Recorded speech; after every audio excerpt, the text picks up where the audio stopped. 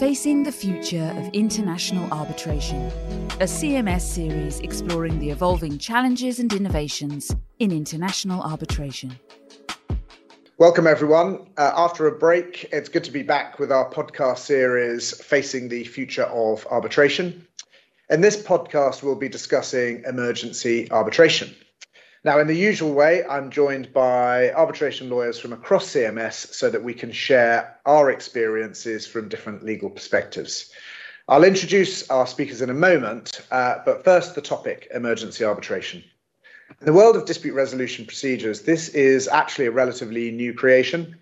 It was first introduced in 2006, but it wasn't really until around 2010 to 2014 that most of the main arbitral institutions adopted or changed their rules to allow emergency arbitration. And now most institutions have some form of this process. So what is it?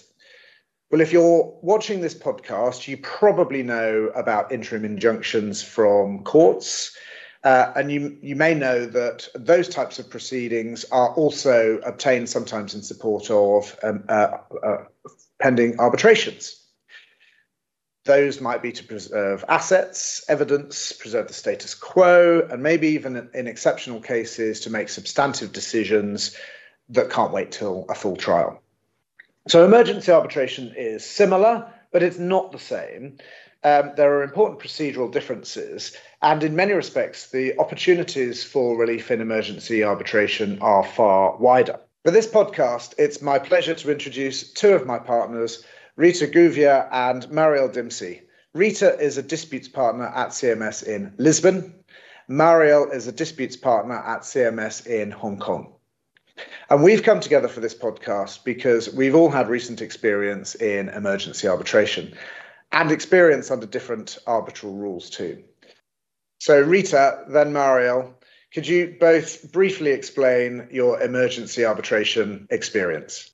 Thank you, Guy. It is a pleasure for me being here with you and Mariel. My experience, and in a very brief way, is with the ICC emergency arbitration rules and acting as defendant's counsel. So handling, dealing with an application requesting for emergency measures. Thanks very much, Rita. And Mariel? Thanks also to you, Guy, from me, and I'm very pleased to be here with you and Rita today. My experience with emergency arbitration is a couple of years ago acting as arbitrator under the ICC rules in an emergency arbitration, and very recently acting as claimants or applicants counsel under the CTAC arbitration rules. Well, thank you both. There's actually a huge amount we can discuss about emergency arbitrations. We've picked three topics.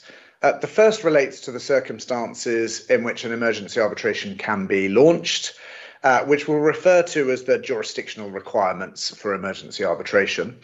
Then we'll explore the decision-making process of an arbitrator in whether to grant emergency relief in an emergency arbitration. And then finally, we'll actually have a bit of a discussion around the types of relief that an emergency arbitrator is able to grant. So if we start with the first topic then, so not everyone can seek emergency arbitration. And even if it is requested, there's no guarantee that a party will get an emergency arbitration off the ground at all. Rita, maybe if you can take us through this question first. What's the starting point for a party seeking urgent relief before an emergency arbitrator? Thank you, Guy. The starting point is, of course, the arbitration agreement. I would say the founding father of every arbitration procedure and of an emergency arbitration.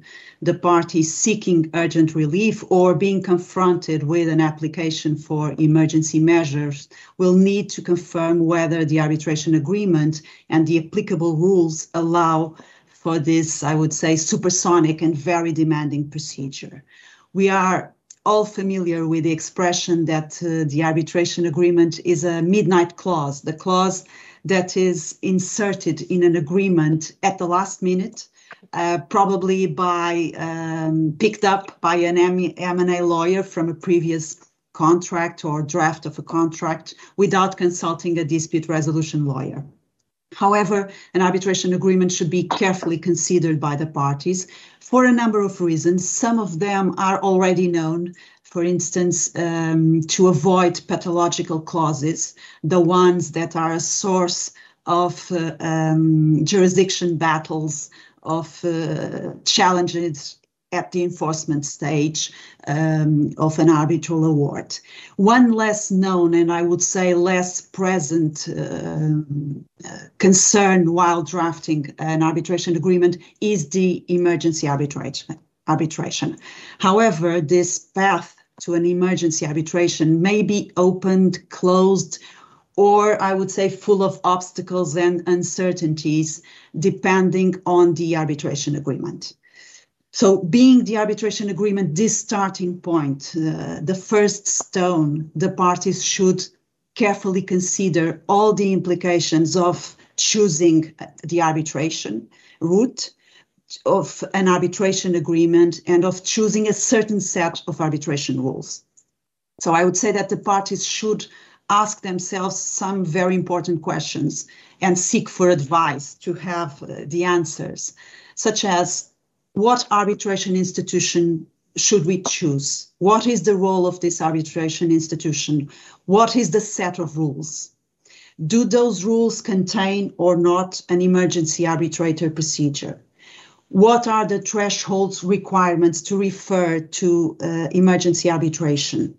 Just to give an example, the one that I'm more familiar with, the ICC rules foresee that the emergency arbitrator provisions apply only to the parties that are signatories of the arbitration agreement, but do not apply if the arbitration agreement was concluded before January 1, 2012. If the parties have opted out of the emergency arbitration provisions, and if the parties have agreed to another pre-arbitral procedure that provides for the granting of conservatory, interim, or similar measures. This is just an example. Other questions. What is the emergency arbitration procedure? What does it imply? Do the parties wish to be able to recourse to an emergency arbitrator, or do they want to exclude such possibility? Do they need to exclude it in advance, or should they exclude it in advance? What are the effects of an emergency arbitrator decision? How will local courts, or the ones handling the enforcement stage, consider and treat an emergency arbitrator decision?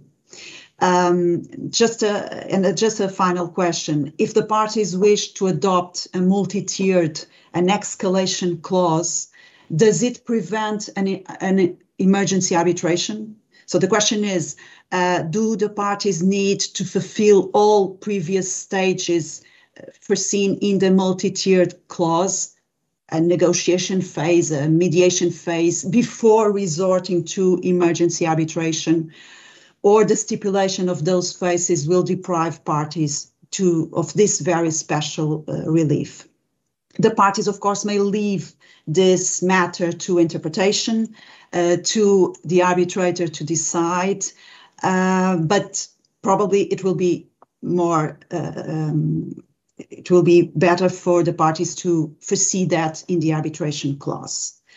So, in a nutshell, I would say that when dealing with an urgent situations, parties should not be struggling with the validity of the arbitration agreement, with the interpretation of such agreement, and with doubts about the possibility of initiating or not an emergency arbitration. The arbitration agreement is the starting point, and it should be very clear and undisputed for allowing or not allowing the emergency arbitration route. Thanks very much, Rita. And having had experience of exactly this point around escalation clauses being raised as a bar to emergency arbitration, you're right to raise it. It is actually a point that parties should bear in mind when drafting arbitration agreements. But interestingly, there's certainly a line of thinking in international arbitration that where you may have threshold requirements to substantive arbitration, that may be an admissibility requirement to the arbitration itself, but not necessarily a bar to emergency arbitration. But it is well worth trying to avoid the argument with good drafting in your escalation clause in the first place. Thanks very much, Rita. Mariel, we've heard from Rita about the importance of the arbitration agreement, but we know there's often some form of threshold requirement for an institution before an emergency arbitration can take place. What's your view on that? Can you comment on it? Thank you, Guy. So I'll basically flip the coin in terms of what Rita said and look at, rather than what the party should have regard to when drafting their clause and what to do with escalation requirements, etc., I'll briefly dive into what the institutions will look at, obviously from my own experience, which is primarily also with the ICC rules and the CTAC rules. So as Rita said, the starting point is, of course, the arbitration agreement and the applicable rules, and those will need to be read in conjunction with one another, whether you're the institution administering the arbitration or the parties seeking the relief. So there's a couple of points that parties and clients need to keep in mind here. Now, as Rita mentioned, there are quite a few formal requirements under various rules. Under the ICC rules, Rita went through them, so I won't go through them again in detail. But basically, you have a temporal requirement that the arbitration agreement needs to be concluded after 2012, and you also need to have not opted out of the procedure. So many of these rules, and this is an important side note, many of these rules have opt-out procedures. Very rare ones have opt-in, but obviously it's for the client and for their lawyers to look at what's going on and which rules you're looking at in order to decide if you want emergency arbitration to apply, what you need to do in terms of opting out or opting in. So just a very quick point on that. There is, in addition, at least in theory, a threshold issue relating to what I will very loosely term the merits.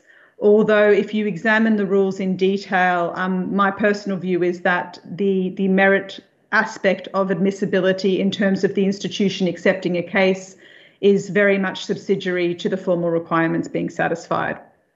And what I'm talking about is Article 29(1) of the ICC rules, which mentions urgent, interim or conservatory measures.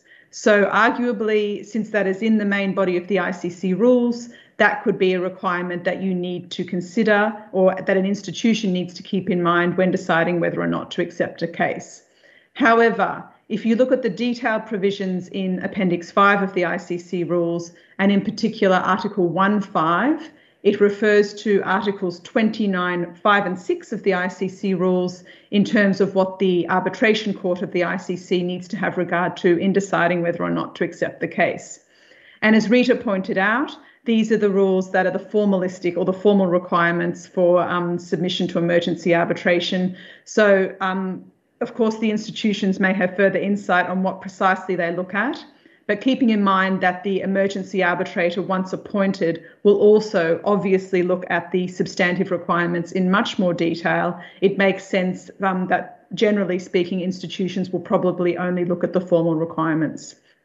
So obviously, looking very briefly at the ICC rules, you need to ensure congruity, if you like, between the signatories to the arbitration agreement and the party that is seeking the relief against another party. So the parties need to be the same. You have the other temporal requirement, you have the opt-in requirements that we mentioned, but these are generally the threshold that the institution will look at. And just adding to that, I feel we should look at the CTAC rules as well. Article 2.1 of Appendix 3 of the CTAC rules states that after a preliminary review on the basis of the application, the arbitration agreement and the relevant evidence submitted by the applicant, the court shall decide whether the emergency procedures apply. So arguably that's actually a bit wider than the ICC test because they're also looking at the evidence. So in terms of takeaways for this particular point, I think it's important for parties to keep in mind that there is in whatever terms the rules provide, some sort of admissibility threshold test that the institutions and the courts of the institutions will look at when deciding whether or not to accept the application for emergency measures. Just on Article 29, you're right, actually. And in fact, I had a look at the ICC's Commission report in 2019, where they reported on the emergency arbitrator applications. And of 80 applications that had been made, 78 of them were granted. So that does suggest that they have a relatively low admissibility threshold for emergency arbitrations, presumably leaving it to the emergency arbitrator to then decide that threshold test under Article 29(1). But it is an important point, because that's where I think there are differences between the different institutions, where other institutions will apply more of a threshold test and they will look at that question of urgency. And that then raises the question as to the extent to which then the emergency arbitrator themselves are prepared to then look at that question afresh, or whether they are happy to treat the decision of the institution as determinative on the issue of urgency. Now, that may or may not matter, because what is common also, as far as I can tell, in most institutions is there is no right of challenge or appeal to that primary decision of the institution as to whether or not to grant an emergency arbitration. So once you're through at that stage, you're through at that stage, and that can't be reviewed. Let's move on to the second topic, which is really around the conduct of the emergency arbitration and the way in which the arbitrator has to go about determining the issues and making a decision. How does that work? What are the tests that an arbitrator is likely to apply in his or her decision making? Mariel. Thank you, Guy. So what I'll do in answering your question is structure this firstly with some practical points and then with what I'll call the legal points. So just firstly, I'll go through general things about the pace and conduct of an emergency arbitration, and then I'll circle back also to the tests that you mentioned about whether the EA needs to refresh or rehash what the institution has already done, and also the tests that the EA will then apply. Just in terms of parlance, I'm using the term EA as emergency arbitrator so that everyone understands what I'm talking about. Very quickly on pace and conduct. As Rita mentioned at the beginning, this is a supersonic process, and regardless of whether you are arbitrator, counsel or the client, it's a very stressful, high-paced period. So depending on the rules, you will have 14 or 15 days between commencing the arbitration with the application to the emergency arbitrator rendering his or her order or decision, or whatever form the decision will take, and we'll get to that later on. So you need to be prepared. And obviously I will defer to Rita on the defendant side, the respondent side of this, because this is clearly the most hectic position. But whether as an arbitrator or as applicant's counsel, there are certain things that you need to keep in mind. Now, as an arbitrator, just as a bit of anecdotal point, I had started drafting the order on the day that the proceedings commenced. And what I mean by that is, obviously, I hadn't made a decision on the case, but all of these things that take time in drafting, such as the procedural history and those kind of formal parts of an order, I got those done and early out of the way so that when the party submissions started coming in, I could concentrate on them fully. With respect to being applicant's counsel, what we did before we submitted the application was we had played through the entire 14 days in our head and how we thought it was going to run. Depending on what has happened prior to the application being initiated between the parties, you may or may not be able to anticipate what the other side may do. But in our case, once we submitted the application, we immediately started drafting a skeleton of a reply based on what we think reasonably the other side was going to say. And of course, you will be familiar with both sides of the case and with the strengths and weaknesses of each side. So that is at least something you can start to do while the time is running and before the procedural hearing takes place, so that everyone's not sitting around in any point of those 14 days wondering what to do. Just some practical tips before I then turn to the legal part. All of what I'm saying here leads me to a couple of pieces of advice, if you like, or conclusions. It's very important in this procedure that you get experienced arbitration counsel. Now, this is not only an ad for CMS, but also just a piece of advice for everyone out there considering this, because it's not a court proceeding. It's not a court injunction. It's a very different procedure to what court proceedings in most jurisdictions look like. And you will need someone who knows what they're doing because you've got no time to sit around and work it out. So that's one piece of advice to people out there from the client side. You need to be clear, need to keep your pleadings as short as possible, and need to make it easy for the EA to award what you want or to order what you'd like in your favour. So what we've noticed in a couple of proceedings is that the tendency is there to run this essentially as a mini arbitration packed into 14 days. My personal opinion is that doesn't work. It would probably overwhelm the arbitrator and may not lead to you getting the relief that you think you need. So be short, be concise, provide what you think the arbitrator needs. Arbitrators, in my experience, will ask you if they need further pieces of information. And also keep in mind that many institutions have a very strict view on what can go into an order. So if you would like a particular article or document to be considered by the arbitrator in his or her reasoning, you need to provide it to them, because institutions will not always let in extraneous material if the material has not been provided by the parties to begin with. So there's some practical tips just on the legal side, and this comes back initially to Guy's point about what the EA needs to do once the application is accepted by the institution. So if you look, for example, at the ICC rules, Article 29(1), so when the emergency arbitrator makes his or her decision, it's stated in Appendix 5 or Article 6 of Appendix 5 of the ICC rules that they should look at the requirement of urgency and look at the jurisdiction. So if you look at Article 6.2, it refers to those two aspects. So in addition to what the institution has done, the arbitrator themselves will need to satisfy themselves of the admissibility of the application and of the jurisdiction to decide the dispute. Now, there's considerable academic debate about what those two aspects entail and how they differentiate from each other, which I won't go into now, but these are 2 points that as a party you should include these points in your submission because they will need to be addressed in the decision made. Very quickly on the tests, the substantive tests as I'll call them, and now this is where I would advise going back to court procedure in your jurisdiction, but only to the extent that the tests that you will need to apply in order to satisfy or not the requirement of urgency will be very similar, by and large, to the tests for interim applications or injunctions in your own jurisdiction in court proceedings. And without going into the nuances between different jurisdictions, these are generally, you will need to show that the application is urgent. So it's a temporary measure that cannot await the constitution of the tribunal in the main proceedings. You will need to show a prima facie case on the merits or a serious question to be tried, depending on what test you're applying. The risk of harm, generally harm that is not adequately repairable by an award of damages. Now, my opinion is that in practice, this element is sometimes not as important as the others, but I'm including it on the list for the sake of completeness. The balance of convenience and proportionality will be a big factor that the EA will take into account.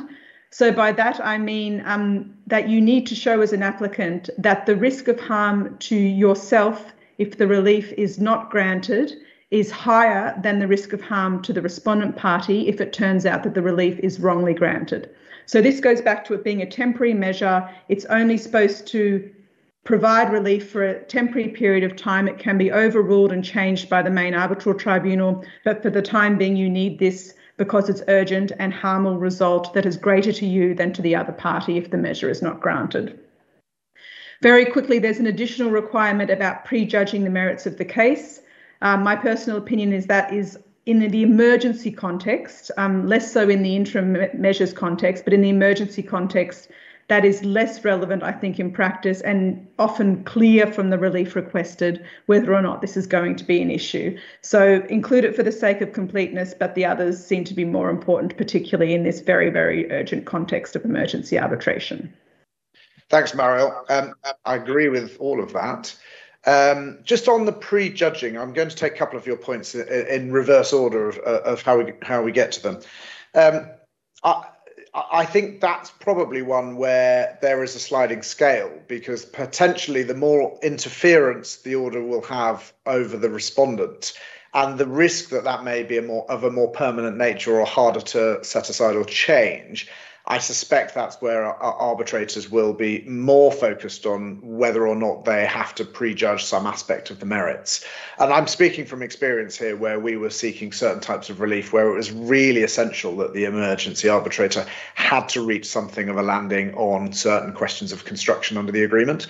But it was somewhat unavoidable, and I think the emergency arbitrator recognised that.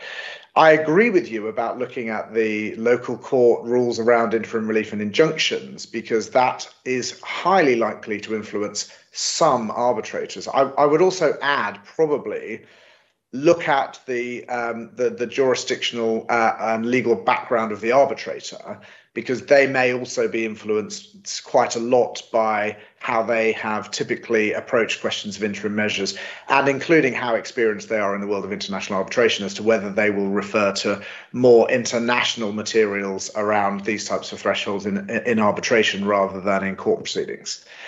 And finally, I like the Rita's term about it being a supersonic process. I think of an emergency arbitration as a sprint, whereas a regular arbitration might be more of a marathon. My sense is that it's the respondent that has the most difficult task in an emergency arbitration, because they can potentially get no notice of it, and then within possibly 24 hours, are into a 14-day process, which is going to end with an award or an order. So, Rita, you've been on the receiving end of emergency arbitration applications acting for respondents. So, having heard what Mariel said, having heard my observations, what's your observations from the generally, but also from the respondent side? Thank you, Guy. Yes, being on the respondent side, it was a challenge, or it is a challenge.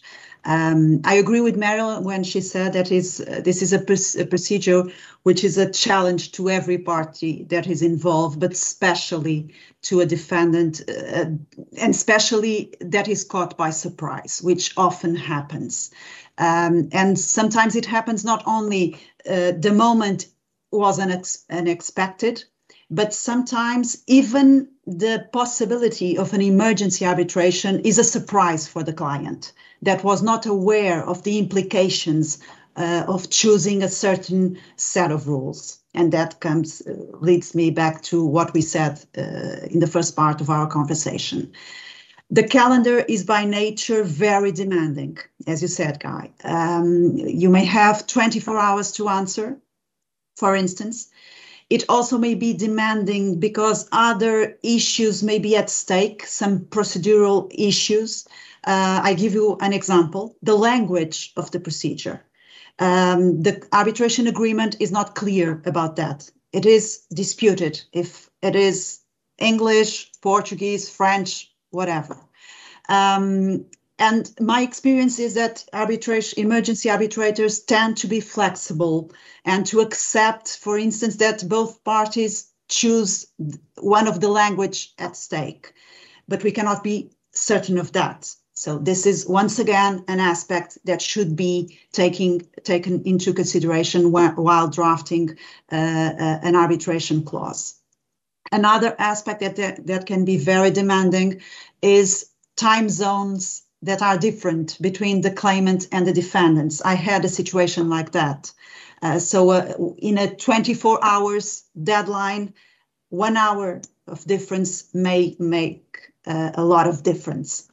And not only to point the lights to CMS, but to have a law firm that is present in different jurisdictions may represent an advantage in a situation like this.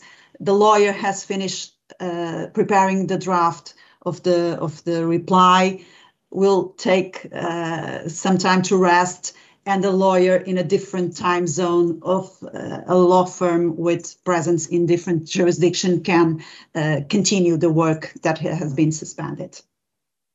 Another aspect, the calendar can also be disturbed by what I would call a bully party, someone that will be undermining the deadline that a counterparty is preparing. So you are not only preparing the reply, and you need to answer to non-requested applications that the other party is continuously bringing to the procedure. And that makes me add something to what Mariel said. Not just you need experienced arbitrators that can handle parties that use bully strategies, that are not afraid of due process challenges or threats, that can discipline the parties and say, this is not allowed, I will not answer to this, etc., etc. And to finalize, I would say from a council's perspective, you need to pull up a team as fast as possible with very clear tasks to perform, both from council's side and also from client's side, with a key contact person or key contact persons, as you will need to call in most inappropriate hours to obtain a certain information, a certain document that is missing. And you will need to take decisions without conferring with clients. So agility in the decision-making process, I would say, is the key word also when we are involved in a proceeding like this. Thanks, Rita. I agree with all of that as well. Interestingly, you refer back to how important it is to have an experienced arbitrator, and I think this goes back to Mariel's point about how the arbitrator needs to start working immediately. I think in my experience, the experienced arbitrators who've done a number of emergency arbitrations know how important it is to get a really clear procedural order out to the parties really early on in that process, because they're really stamping their mark over the control of that process. But I also agree with you in particular about the challenge in particular for respondents who may not know that there is even an emergency arbitrator mechanism available to a party under their arbitration agreement, because the agreement itself in their contract probably says nothing about it. And it only arises by reference to the institutional rules that the parties have chosen to apply.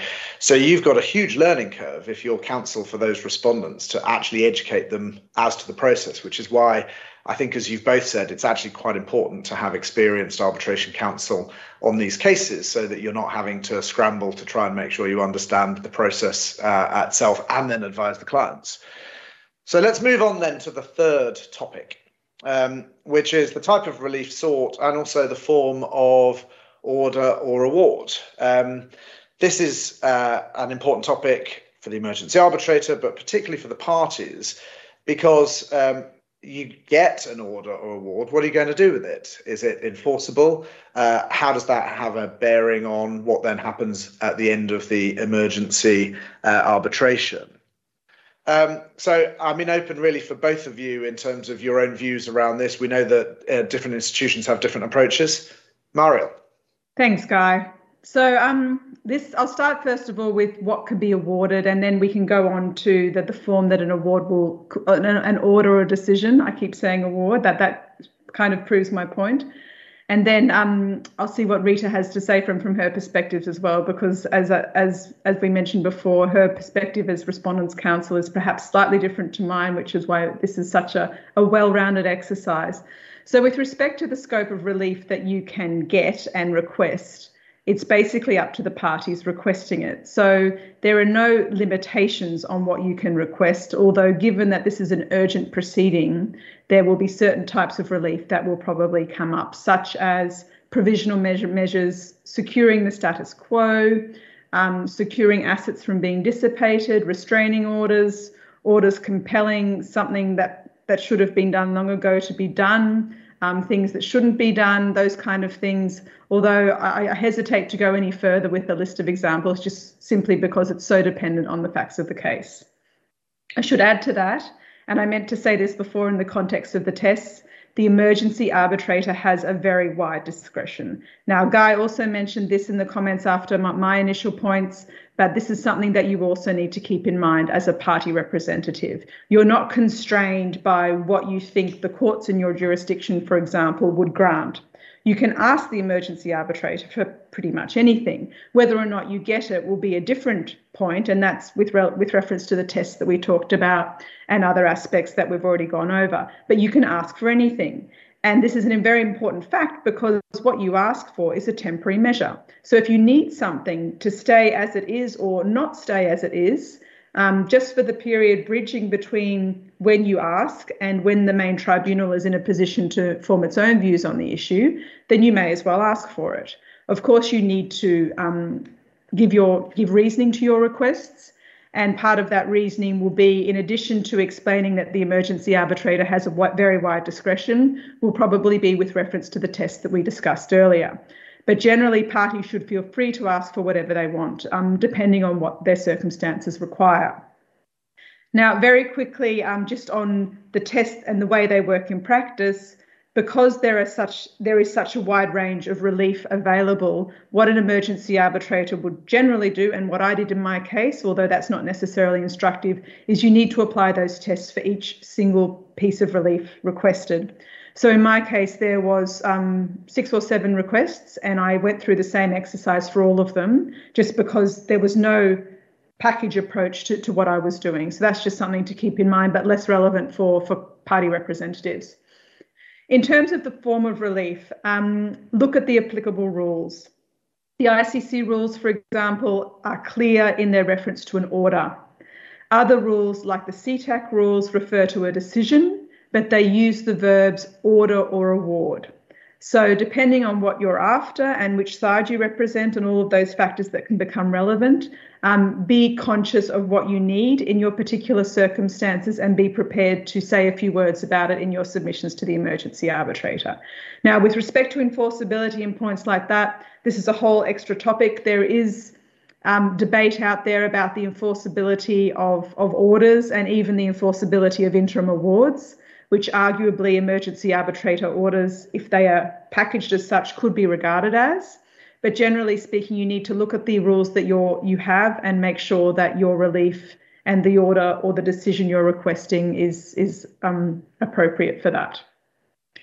Very quickly on the finality of whatever you receive, whatever decision you receive. Now, this is a very important point in practice, which I think, again, as with many of these topics, parties don't necessarily realise when they go into emergency arbitration. There are provisions in most rules that I'm aware of, and there may be caveats to that you can apply with reasons to have the emergency order or decision amended or revoked or changed.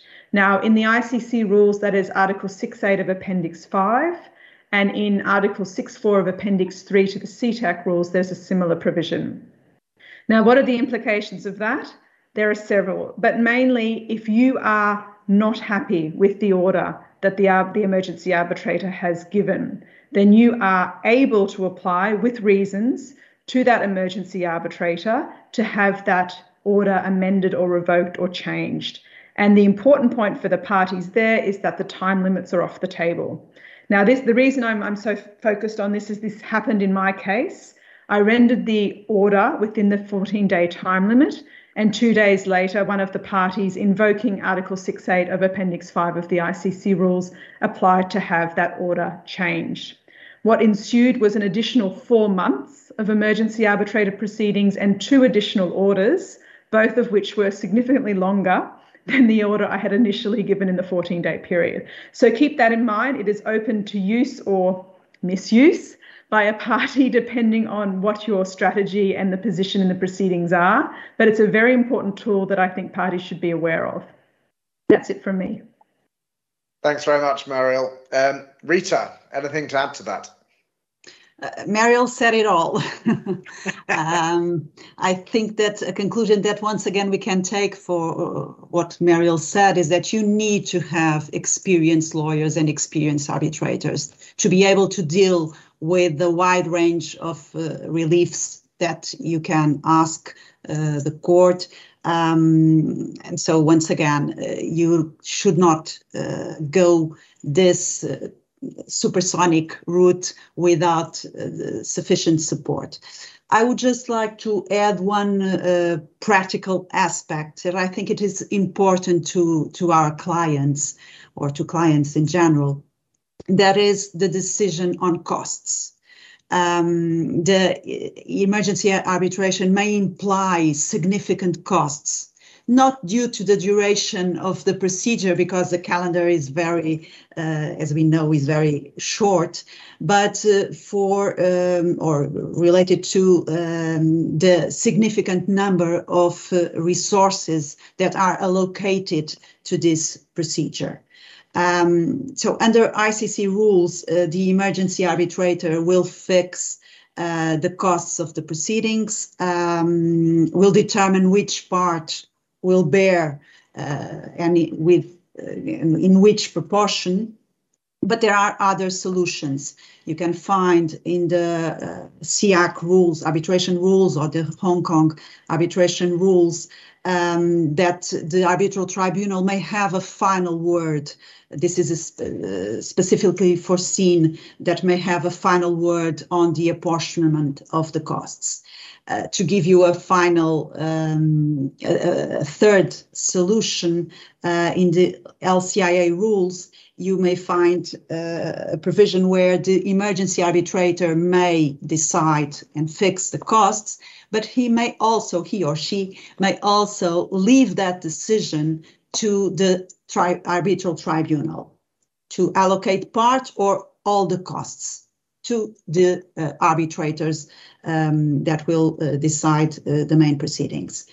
A final word on the proof of the costs. In common arbitration proceedings, tribunals tend not to request detailed supporting documents.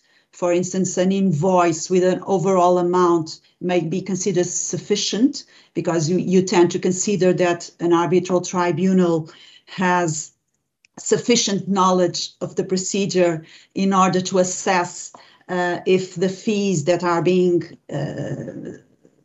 indicated by each party are reasonable or not. And also, as we know, to give further supporting documents may raise confidential and privilege issues.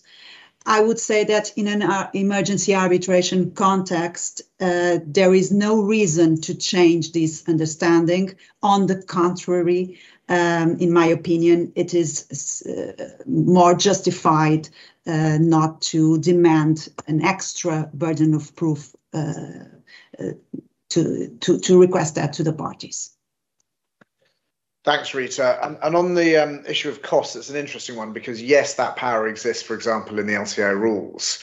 I think I would think carefully about whether or not to ask for costs in the emergency arbitration, because the arbitrator's got such a lot on their plate just dealing with the issues. Do you really want to give them that additional burden of dealing with costs, or would you prefer that they allocate their time to the substantive issues? I've got one final comment, and then I've got a bonus question for you both, which you'll have to answer in one sentence. So my final observation goes to this point about enforcement and whether you choose an order or award, because I think the other thing that one has to think about, probably important particularly for claimants' counsel, but also for respondents' counsel, is where might an award or an order be enforced? Because I think that needs to be thought through quite early, and quite possibly having lawyers ready in the wings to pursue that type of enforcement action. Because if it's in a different jurisdiction, you may need to get going immediately. If you've sought urgent relief and you get that urgent relief, there is always that risk that the respondent will still not comply with it. So are you ready to go for that? But here's my related bonus question. Do you think emergency arbitrations lend themselves or tend towards the parties getting to a settlement more quickly?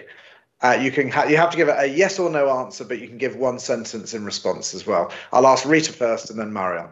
I would say that's a difficult question. It will depend on the case. I cannot say yes or no. I would say it very much depends on the case. Mariel?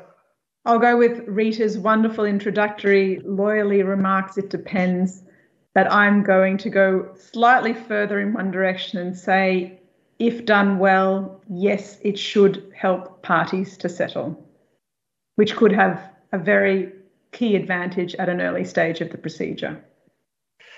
Thank you very much. Well, I think it is entirely fair to give a balanced view on that final question. So that concludes our podcast. Rita, Mariel, thank you so much for your contributions. Really appreciated. Everyone, thanks for tuning in.